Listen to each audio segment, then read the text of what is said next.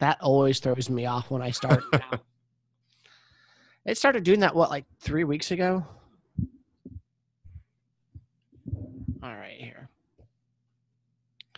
Today, I am really excited about this episode. I get to have a friend named Mike Flynn on the show with us, who is a husband, father, entrepreneur, podcast host of The Impact Entrepreneur, author of Master the Key, a public speaker, and a world-class human being. Mike, how are you? I am doing well, man. Thank you very much for that kind introduction. You bet, man.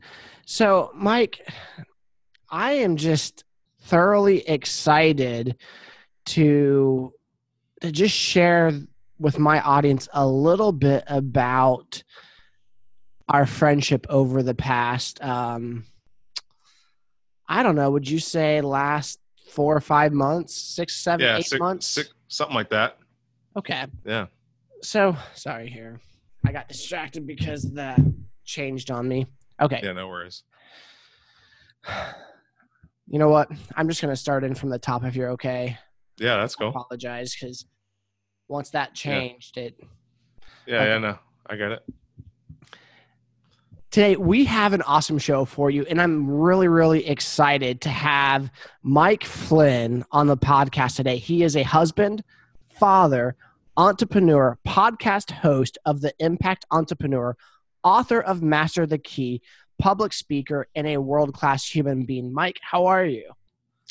Evan, I am doing fantastic on this fine Monday morning. Thank you so much for having me on the Whole Person podcast.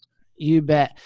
Mike, before we start, I just want to share with people a little bit about our friendship over the past 6 or 7 months from when we first met.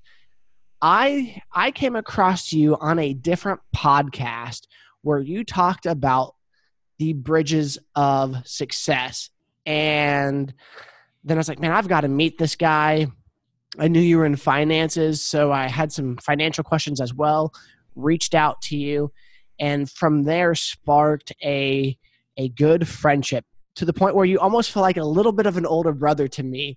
And so / mentor. And I absolutely love that because in all honesty, and I'll have Mike share a little bit about the bridges of success, but more than anything, I am where I am today because of this man pushing me and helping me get to launch this podcast. So from the bottom of my heart, Mike, thank you for your book. Thank you for your time and wisdom and encouragement and guidance to help get me this far. Thank you for saying so. It's an honor, and I just want to express gratitude to you for having the courage to reach out and to say you needed help, you wanted advice, you wanted to share what your dreams were and your fears and anxieties were with me. And the reality is that there are a lot of people who are talkers and many, many less people who are doers, because there's a cost that comes with the doing, right? Dreams are free, but actually doing costs something. It costs time, it costs finances, and it costs maybe some ego and pride to acknowledge and have the humility to acknowledge and admit that we may not know everything. And for you to reach out to me 6 or 7 months ago out of the blue was really edifying for myself. And frankly, in the 3 years that I've been doing this experiment called the Impact Entrepreneur Show, there have only been a handful of people that have done that. So kudos to you. I appreciate it. You came up with the bridges of success, and you even helped me come up with the wheel of wisdom, the name for a different name for the bridges of success. And real quickly, for those of you listening, I talk about faith, family, finances, friendship, fitness, and fun. Well, Mike is the one that really spearheaded that and authored it. So Mike, real quickly, tell us how you came up with with what you called the bridges of success, which then we deemed the wheel of wisdom later. And that was your idea, by the way. Yeah. So it's the 6 bridges to personal growth and well-being. Um, is how I classified them. Um, and and then you reached out to me through the process of this and asked for permission to use them as well. And I'm like, dude, you don't need my permission because I don't own faith, family, fitness, friends, finances, or fun, and nobody else does either. And it's just a way of making sense and understanding core values. And I'm a visual person, and we move about life on bridges, right? We cross from one place to another frequently.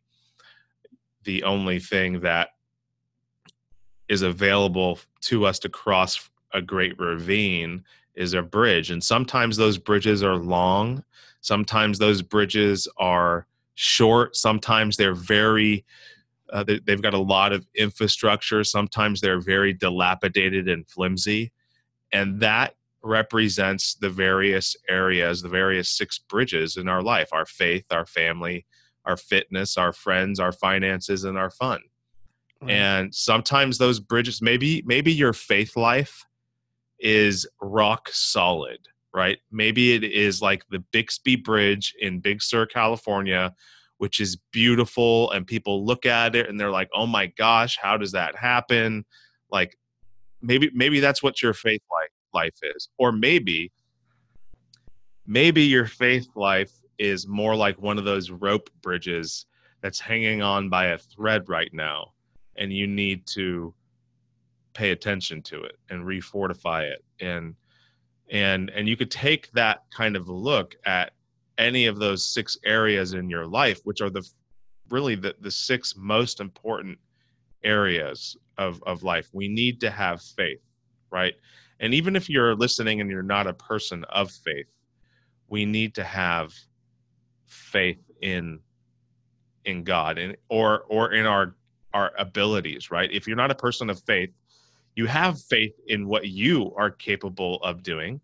You have what Dr. Albert Bandura refers to as self-efficacy, the ability to produce a desired result. And if you don't feel confident in that, then that's a bridge that you need to personally work on. But faith, family, fitness, friends, finances, and fun. Fitness is an incredibly important one as well, because not because of the outcome of living a fit life and eating well and exercising well, but because the only thing that we have pretty much absolute control over in our life is our actual body, right? We can move our body in time and space, and that actually reminds us of what we're capable of. It actually refires neural pathways in our brain or creates new ones that unfold opportunities for creativity and effectiveness in every single area of our life. So that's a little bit of a snapshot of how I came up with those 6 bridges and the role that they play in my life. Well, and now it's playing a role in my life and even the people that listen to this show, because when I came across because you were a guest on, I believe it was the Mentee, when Right. I heard that your bridges of success here, and I was just like, that makes so much sense. I need to apply this to my life. And again, for those of you listening, Mike, thank you so much for not only authoring that, but I mean, that is a huge part of my personal growth and story now, Mm-hmm. because now I have clarity of focus Mm-hmm. on what's most important in my life and in personal growth. You even wrote a book called Master the Key, and I want to talk a little bit about that.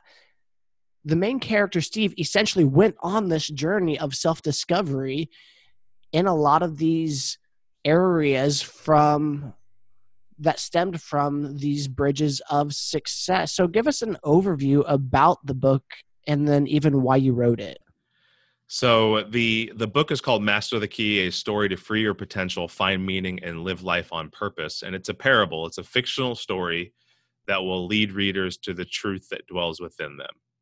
And I wrote it because I've observed in myself and in others that we have oriented our lives toward the pursuit of status and achievement. And when status and achievement are suddenly taken away, our identity is rocked, right?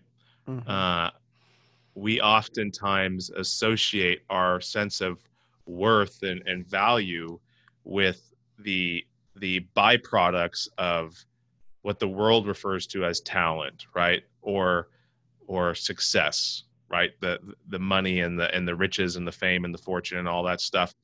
But all of that can be taken away in a moment, in the blink of an eye. And then what are we left with? Well, what I have been preaching and the book teaches is that each and every single one of us already possesses the key that we need to succeed in every area of life, no matter what season we are in.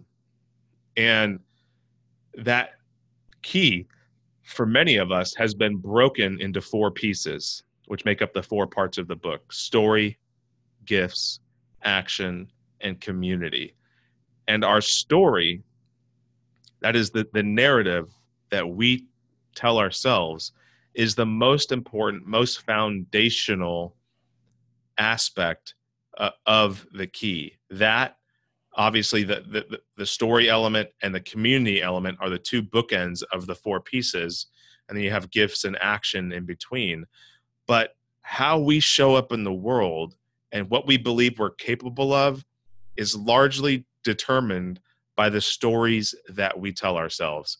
And I know that, in talking with you, Evan, that the stories that you were believing and holding on to in your own life had tremendous power over you, and were inhibiting you from realizing some of the potential that you had within you. Potential meaning power, right? That you have within you, that's unused power. So what were some of the false stories that Evan Herman was holding on to, that you were reminded that you have the ability to control and direct the narrative of that? So, for starters, when you're talking about we have this idea of success that we want to achieve and we kind of make that our identity. I have a podcast coming out later about this, but I really learned from a guy by the name of Craig Westoff as well, and your book, that it is not only self-hatred, but it's also idolatry. Mm. And because I perceived I should have been made a specific way, and that way is the idea, that perfect image of who I am, and I'm not. And I'm trying to achieve that individual. And honestly, I can't, because he's perfect and I'm not. And then I hated myself essentially for it. One of the other stories that I was telling myself is that while I want to be a public figure, a speaker, a teacher, an author, that I don't have anything value-wise to give to people because I'm a hurt and broken individual. And I had this idea that I needed to come from a place of almost perfection to speak to people, to give them the advice to grow and self-develop. And through the process of just this podcast journey, I was just like, what if I don't come at my life from the perspective of having it together? What if I come from it from the perspective of being a broken individual who's in the pursuit of the wholeness, a whole person? And it was out of that that I've started seeing more love towards myself. I feel like my life has been more fulfilled in what I'm doing now versus the ideas and dreams that I've wanted to achieve that haven't happened. And, kind of specifically about your book. Steve is the main character, and he goes through. I don't want to give the book away because I want you guys to read it, but there's this one part where Steve meets this guy named Fidel, and Fidel kind of shares his story with Steve. And Fidel, I felt like I could relate to Fidel in the book probably more so than Steve, because Fidel, he originally wanted to be a doctor, and he was from Cuba. Well, it was Cuba, right? Yeah, Cuba, yeah, correct. Okay. And so, he went to school to be a doctor. His father passed away. He has to go home and take care of his family, drive taxi to support his mother and sister. So then he saves money, comes over to the U.S., drives vehicle here, but he ends up becoming a real estate agent. So when I became a real estate agent, it was more of a second choice for me, not my first choice, which was to go into a pastoral position. But I'm realizing now that I am where I'm supposed to be, and I had these expectations and these dreams of being something different that I not only had to lay down, but I learned that fulfillment doesn't come from what I'm doing, but the person that I am. Mm-hmm. And Fidel in your book showed me that. That's powerful. And, I love the approach that you took for starting the Whole Person podcast, because it comes from a place of humility, right? Of acknowledging that we're broken, that you're broken, that you have wounds, that you're in the process, emphasis on the word process, of becoming who you are created to be. And that requires a great deal of humility. And humility, as the janitor teaches in the book, is the fertile soil from which our gifts will grow. Mm. And that is an ongoing process. And I happen to live in Santa Cruz, California, and I'm about a half a mile away from the beach, and this beautiful cliffside called East Cliff Drive. And I can go for a walk and I can watch the waves crash on the shore. And it's beautiful, right? It's beautiful. It's lovely to watch, and the surfers out there catching the waves and stuff. But when you look at those waves hitting the side of the rock, think about it. If that cliffside were a person, how would it like getting smacked and changed every day, right? It's a beautiful, ever-changing, ever-evolving, sometimes painful process, the process of becoming who we are created to be. But it requires being in a posture of humility and acknowledging that we don't have it all figured out. I don't have it all figured out. I actually made a post about that today, that I don't have it all figured out, and that a lot of times I feel judged and misunderstood and alone as a result of other people's expectations on me having it all figured out, but I don't. And I have to be okay with that, because my number one objective is not to become some famous person. It's to give away my giftedness to other people. When you think about you, I know you are I know that you don't feel this way. Okay. Because in our conversations, but I feel like you are a great communicator, and that, and the reason why I feel that you're a great communicator is because I think that you score incredibly high in emotional intelligence. I appreciate it. And that is definitely a gift of yours. And you've had to adjust your understanding of gifts, right? So you have your story, you have your giftedness, you have the action that you take, and you have your community, and one leads to the other. So when you think about your giftedness personally for you, how has your understanding of gifts versus talents changed over the course of, say, the last decade for you? Wow, that's a good question.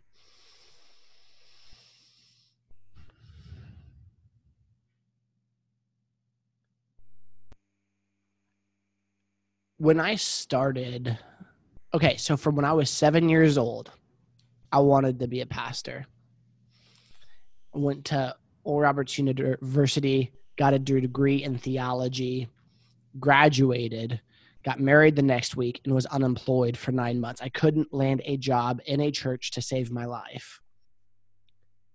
And over the past 10 years, I have been a part of 6 different churches trying to participate in vocational ministry. I got to the point where I got burnt out by trying to help other people in ministry because either A, it's not where I'm supposed to be, or 2, let me take this back.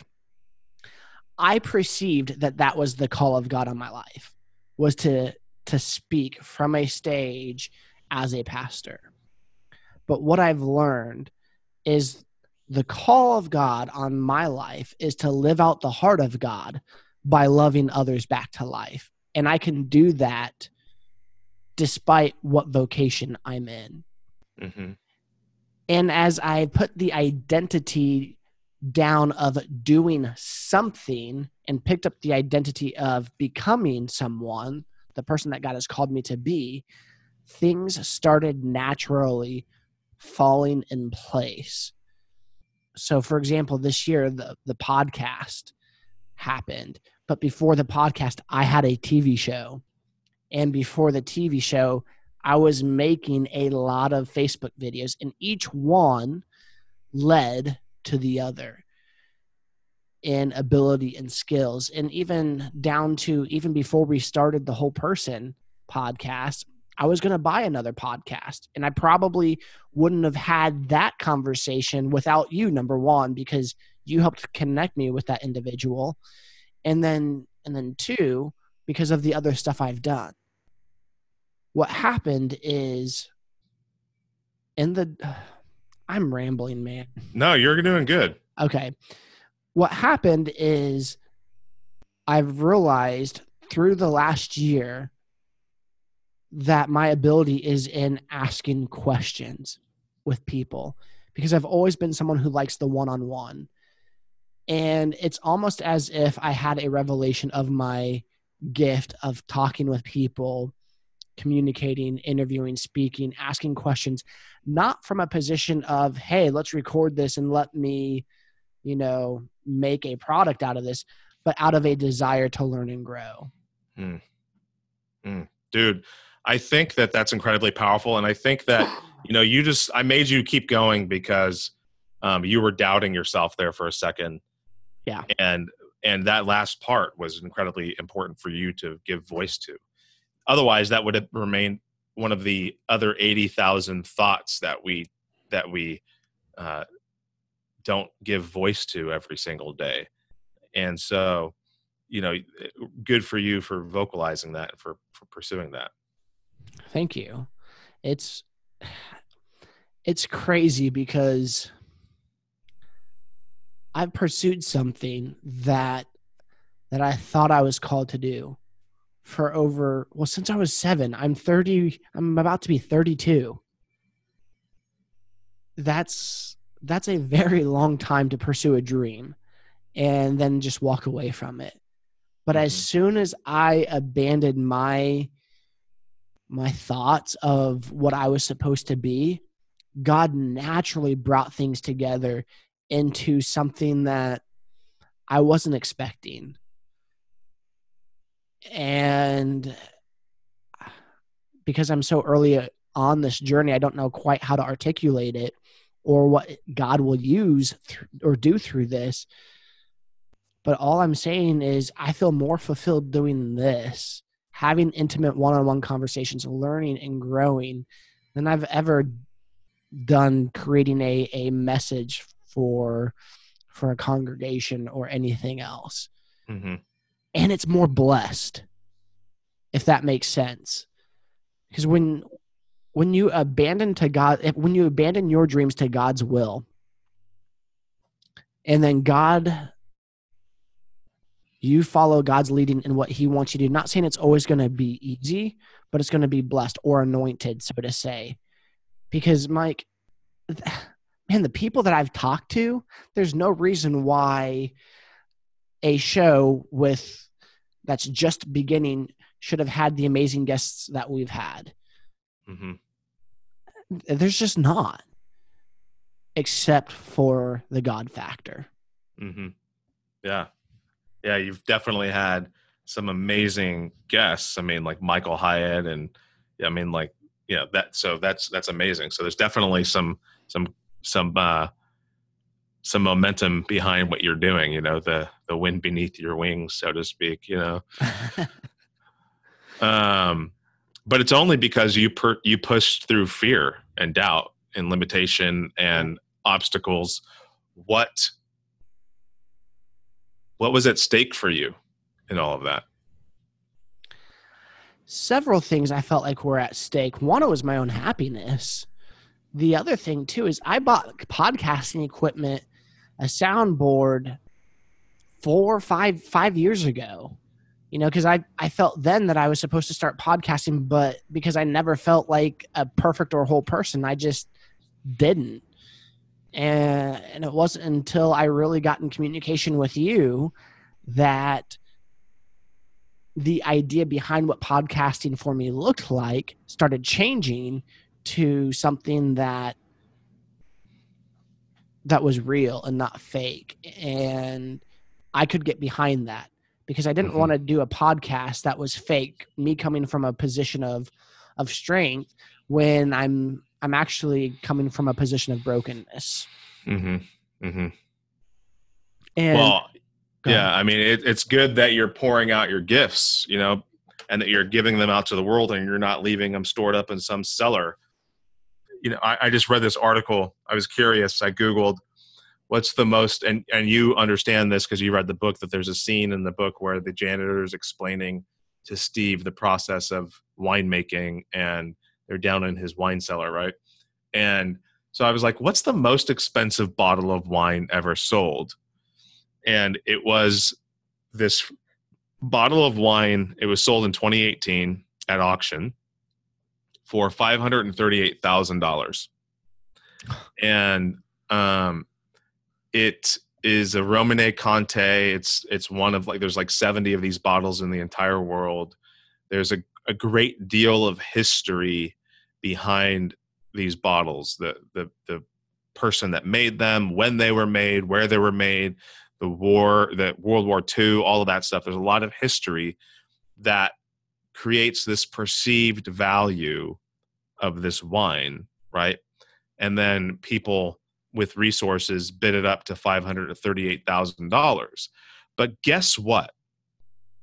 The thing that is likely going to happen with that valuable prize is it's going to sit in someone's cellar, never to be open, just to be looked at. And that's a tragedy. And too many of us in our own lives live like that bottle of wine.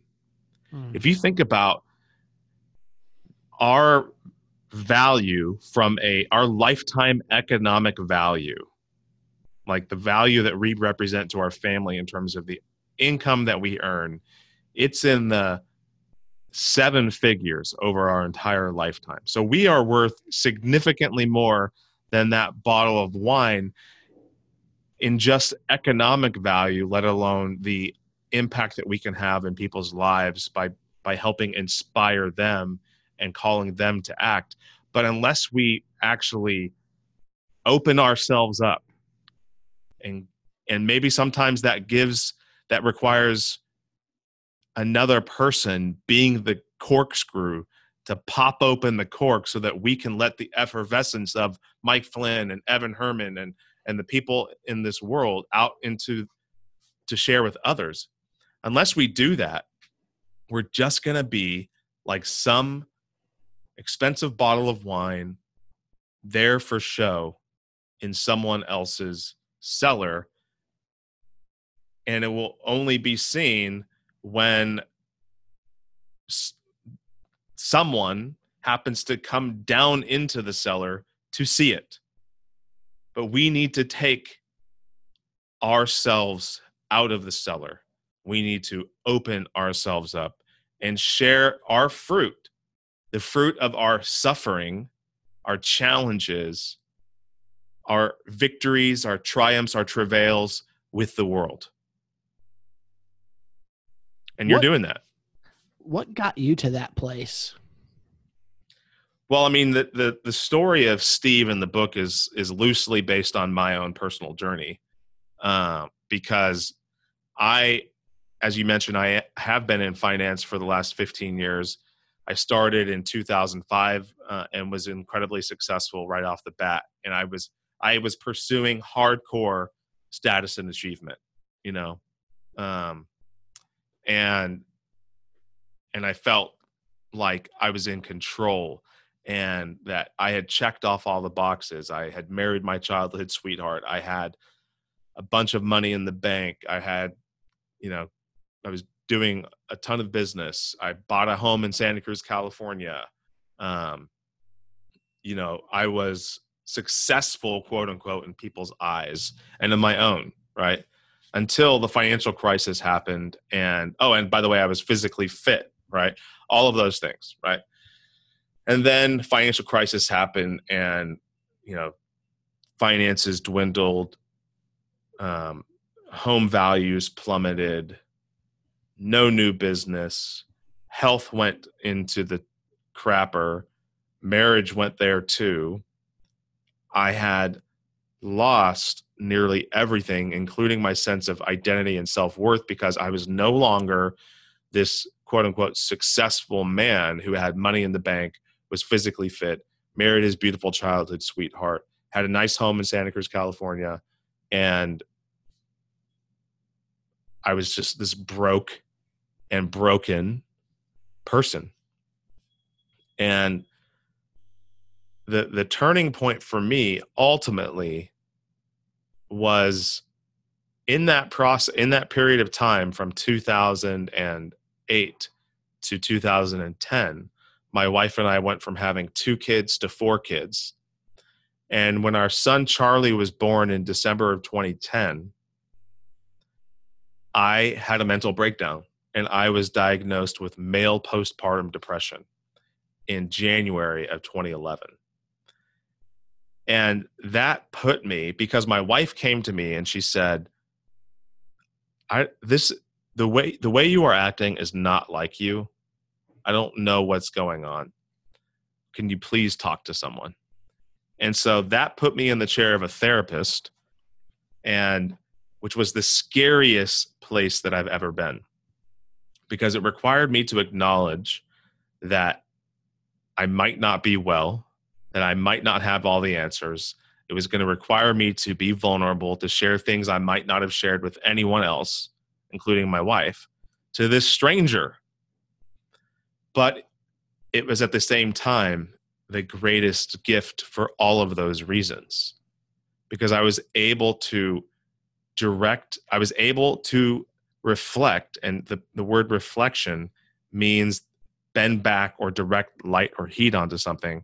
And I, through this intentional act of conversing with this therapist, was able to bend back and direct light and heat onto things that had fake control over me, because my brain was a runaway horse. Instead, this gave me the power to take the reins back and to direct the direction that those horses were going to be galloping. And I've been meeting with that person, Dr. Jennifer Davis, every quarter for the last 8 years. She's my mental health coach. And it's been the greatest gift ever. But that was really rock bottom for me, and gave me the ability and the freedom to turn a corner and to separate my identity from being chained to the pursuit of status and achievement. That's a hard process. It's ongoing. I mean, you know, Yeah. it's not a one and done thing, man. It is a daily act of will. And sometimes it's easy and sometimes it's really hard. And I'm going through a phase right now where it's hard, where unchaining myself and keeping myself unchained from the pursuit of status and achievement is hard. And I'm in a major discernment process of changing some things that I've been working on for several years, and it's hard, but I'm engaged in the process, and that is the most important thing. Most people never engage in the process to begin with. They just want to see the progress. They just want to see the outcome, right? It's like, maybe if I sit here and I hope that someday I'll be fit, I'll be fit. But hope without action is, nothing. Right. And so the point is that no matter how difficult it may be, and whether you win or fail on a day-to-day basis, the very fact that you're engaged in the process is what matters. Right. So I'm going to ask you a question, and it might be an awkward question for most people, but because we know each other, it's not as awkward, I guess. You've really been like a mentor, older brother to me since literally our first conversation. Granted, that relationship developed a little bit more over time. Are you familiar with the term Johari's window? No. So I think Johari was like a philosopher, or not a philosopher, but like a psychologist or something like that. But there's this thing called the Johari's window. It's the unknown factor about yourself that you can't see because we're just blinded by our own thoughts or ambitions and stuff like that. So other people can see it, but not necessarily the individual trying to be reflective on themselves. You, over these past 6-7 months, you've seen me at probably one of the most second difficult moments of my life over a period of 6 months.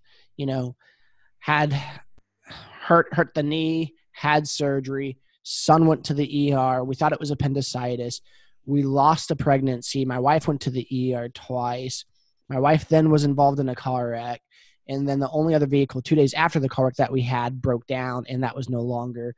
Then we decided to give money to a girl who needed life-saving surgery in another country, and we paid for half her surgery, and then she dies on the operating table. And all this happened one after another for 6 months. And oh man, it's been extremely painful, and there's another show more about that here in the near future coming. So my question to you, Mike, is, because we've had some intimate conversations about what's happened in my life, what areas do you see that I grew and developed in? And then what are some areas that you think that might still need some grooming as well?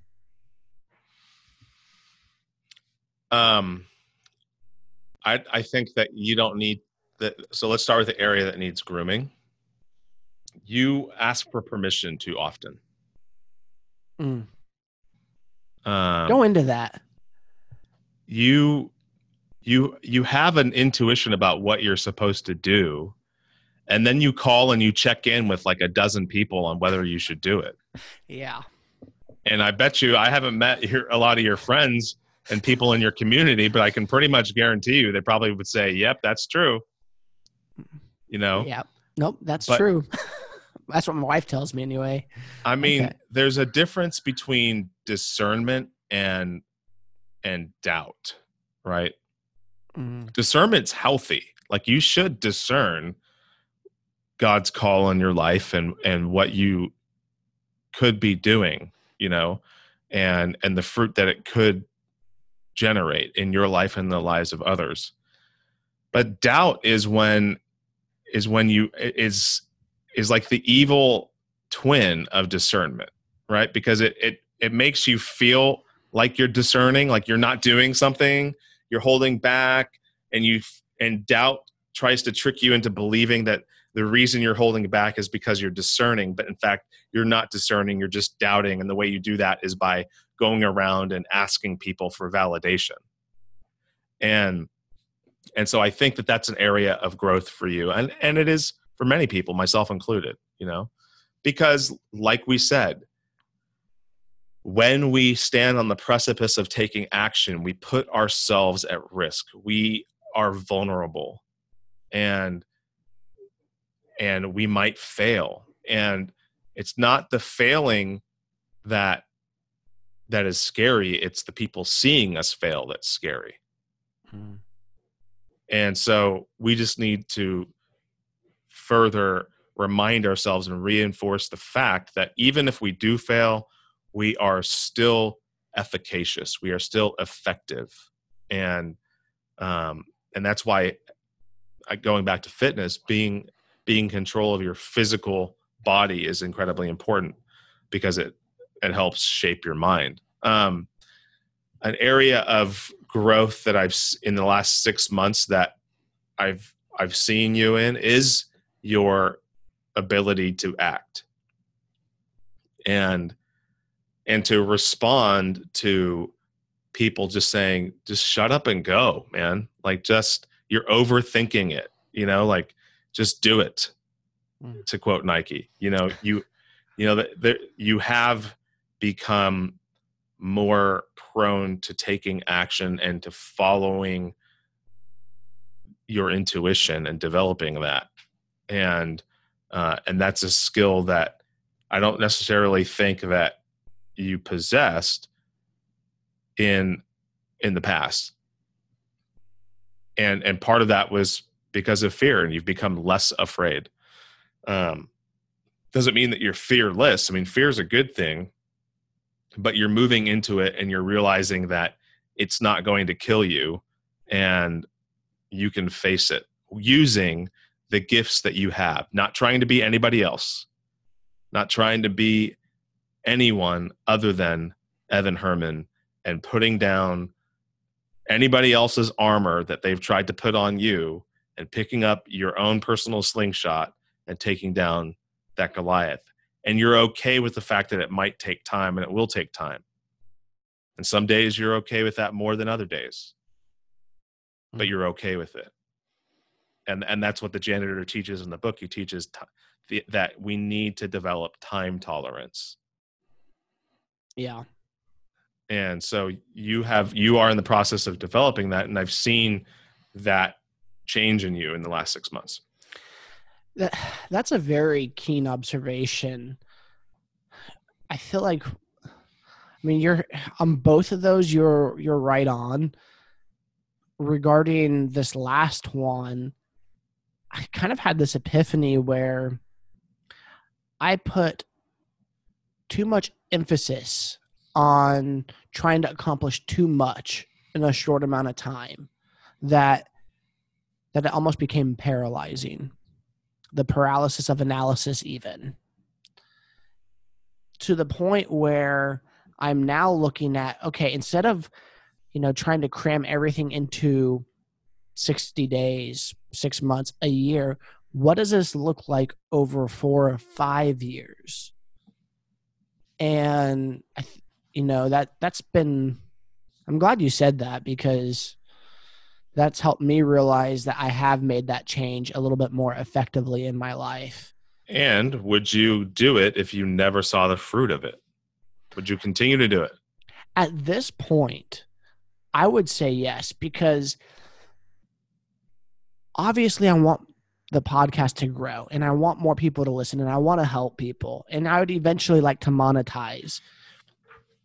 But I'm getting so much value just from the conversations alone that it is worth the time, energy, and effort.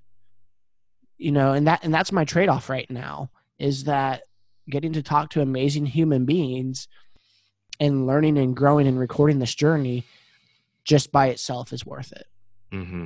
Yeah. I mean, you've just laid out the definition of passion right there, the willingness to suffer for something.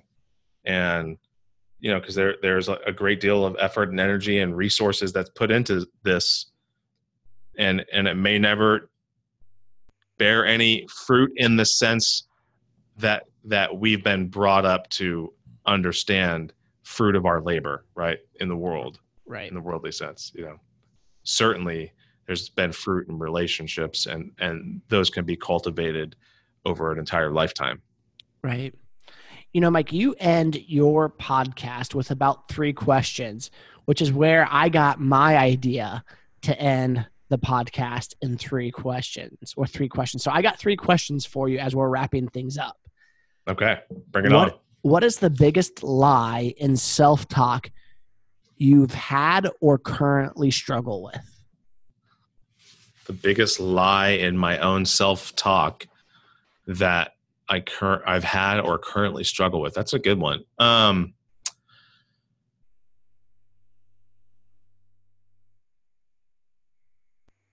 biggest lie is that nobody cares.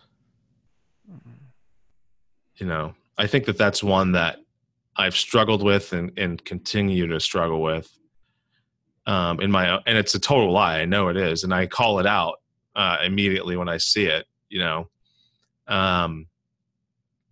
that would definitely be a big one. But a one that used to be incredibly loud is that, because of that, because nobody cares, I shouldn't do it. Right. And that's just not true either. I like, we may not understand immediately when we're called to do something, why or how we are called to do it, but we need to move forward anyway, because even if we don't feel like people care immediately, they will care. Because especially if we're doing it out of love for another person, they will feel that. You said something that reminded me of a quick story, if I can share it for 1 sec. You talked about feeling called to do something. I said my entire life I've been wanting to be a pastor since I was 7. There was a moment my senior year, I was sitting in front of the dial-up computer, and I'm not going to say it was audible, but I just heard this internal voice that says, your first ministry will be in radio. That was it. And so then I pursued trying to be a radio DJ, right out of high school with some local stations as I was going into college. And I even worked at a few radio stations as a board op. And it never went anywhere. And I just totally threw that aside. And then, 10 years later after that, this opens up. Mm-hmm.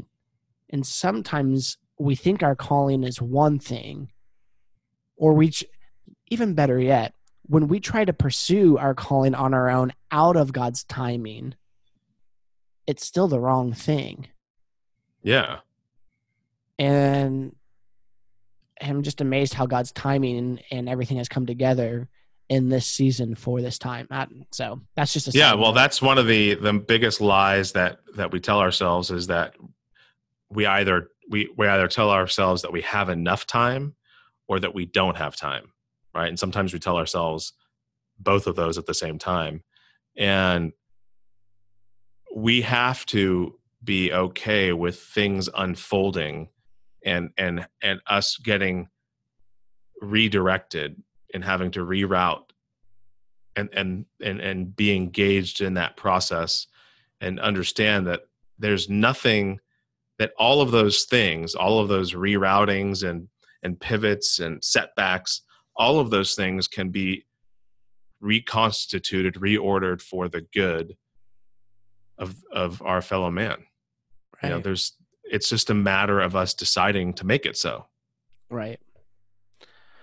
What brings you peace?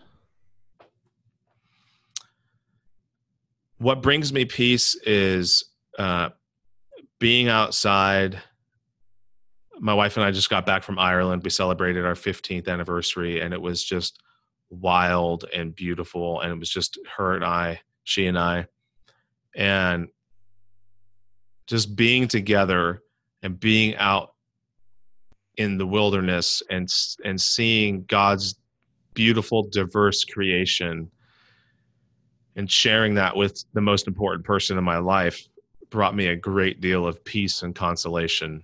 And then just really taking that and being so grateful for that in prayer. I love getting still and finding a still place, and really just meditating and reflecting on God's love for me and his promises and how he's always been faithful to me, even when was like, what the heck is going on here? Even when I've been unfaithful to him, he's never been unfaithful to me, and will never be unfaithful to any of us, because that would be denying himself, right? He is faithfulness. And so that being outside, being quiet, and spending those 2 times with the people that I love the most are what bring me peace. What's the best decision you've ever made? Asking Lisa to marry me. I've known her since we were 9 years old. And we dated for, we didn't date at all during junior high or high school. We started dating when I was 21, I believe, or 22. And then she dumped me because she wanted to discern becoming a nun. And I knew that she wasn't called to become a nun, but because God had specifically told me, there's been a few instances in my life where God has very clearly communicated to me that I'm supposed to do something. And he very clearly communicated to me that I was going to marry Lisa. Talk about God's timing. So I'm like, okay, I'm a man of action. I thought like, okay, right now, like I'm like going to pursue this with my whole heart. Well, he needed to work on her heart a little bit. And so we broke up. She discerned that she ultimately was not called to be a nun, thank God. And we got back together, and I asked for her hand in marriage. So that was definitely the best decision that I've ever made in my life. But truly, if we're really, and this might sound woo-woo or, cliche or another word that I'm looking forward to describe this, but the reality is that we can take any decision that we've made, including bad ones, and make them good and make them best. That requires a lot of effort. It's not easy. It's simple, but it's not easy. And simple but not easy things are the best things to do. That's deep. Think about it. Last question. How can I add value to you? You have been a generous human being in sharing the book and inviting me on your show. And this show is also going to air at the same time on my podcast, which is going to be kind of fun, a little cross promotion and a little bit of how Master the Key has impacted you. Just continue to do that and pray for me. Honestly, that's the biggest thing. The biggest way that you can add value to my life is praying for me, because I'm working on some things that are a little bit daunting, and I really want to just be responsive to God's will and his call in my life. And sometimes that requires stepping out in faith and making a 90-degree turn when you thought you were going in one direction, but it's all part of his plan and will. And so just pray for me in all of that. Well, can I pray for you now? Or are you okay with that? Yeah, you may. Awesome. Well, God, we just come to you in your son, Jesus' name. I lift up my brother, Mike, Father God. Lord, we just thank you for the call that you have placed on his life.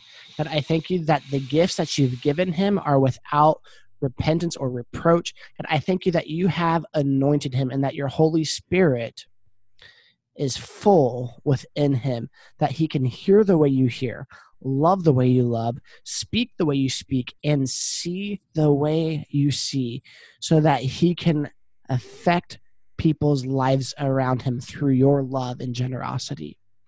God, I thank you for the tasks that you have set before him, that he knows that he is called in this time. And as deadline approaches and as things tend to grow and work has to be done, Father God, I thank you that in the midst of everything that he needs to do, that there will be a supernatural peace and a supernatural grace to be laser focused, and that what he does is effective and there's not many revisions that need to be remade. God, we thank you that you use him as a vessel of your love in all areas of his life, Father God. And we speak life and health over him and his family and his marriage. And we speak community and wholeness. And we rebuke the devourer of any attacks that he might try to throw. We speak life and prosperity in every area of life over Mike and his family and business. In Jesus' name, amen. Amen. Beautiful prayer. Thank you, brother. I accept and receive that. You bet. Thank you. Thank you. Well, brother, this has been a great time being on your show, and I can't wait to share this conversation with my audience as well. Not a problem.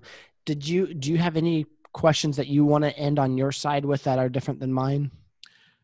We can use the three questions that I ask if you want to. What's a skill set? What's a skill set that you currently possess that if you could turn it into a superpower, you would? So a skill you already have that if you could turn it from a 10 to an 11, you would. That would be connecting with other people in hard to reach places.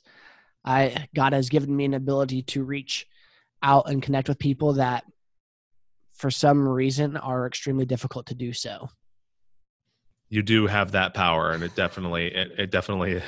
I've experienced it. Next question is, what are 3 lies that we tell ourselves that prevent us from realizing what we're capable of becoming? I think one of my first lies is that I'm not good enough, that what I have to say or to provide to the world is insignificant, and that the other lie would be that I'm not called of God to have a plan and a purpose to reach other people. And then the third lie, and I'm just going to be vulnerable and honest, it would be that I chose the wrong spouse. And I didn't. I have an amazing spouse, and we're not fighting or we're not angry with each other. But I know that there is an enemy that seeks to destroy the image of God, and a marriage here on earth is one of the best representations of the picture of God. Mm-hmm. Absolutely. Well, that definitely is a powerful one. And unfortunately, 52% of the population succumb to that. So yeah, good for you for fighting that fight. Last question. It's 100 years from now, and you have left a set of instructions for a radio host. Okay, since this was one of your original dreams, right?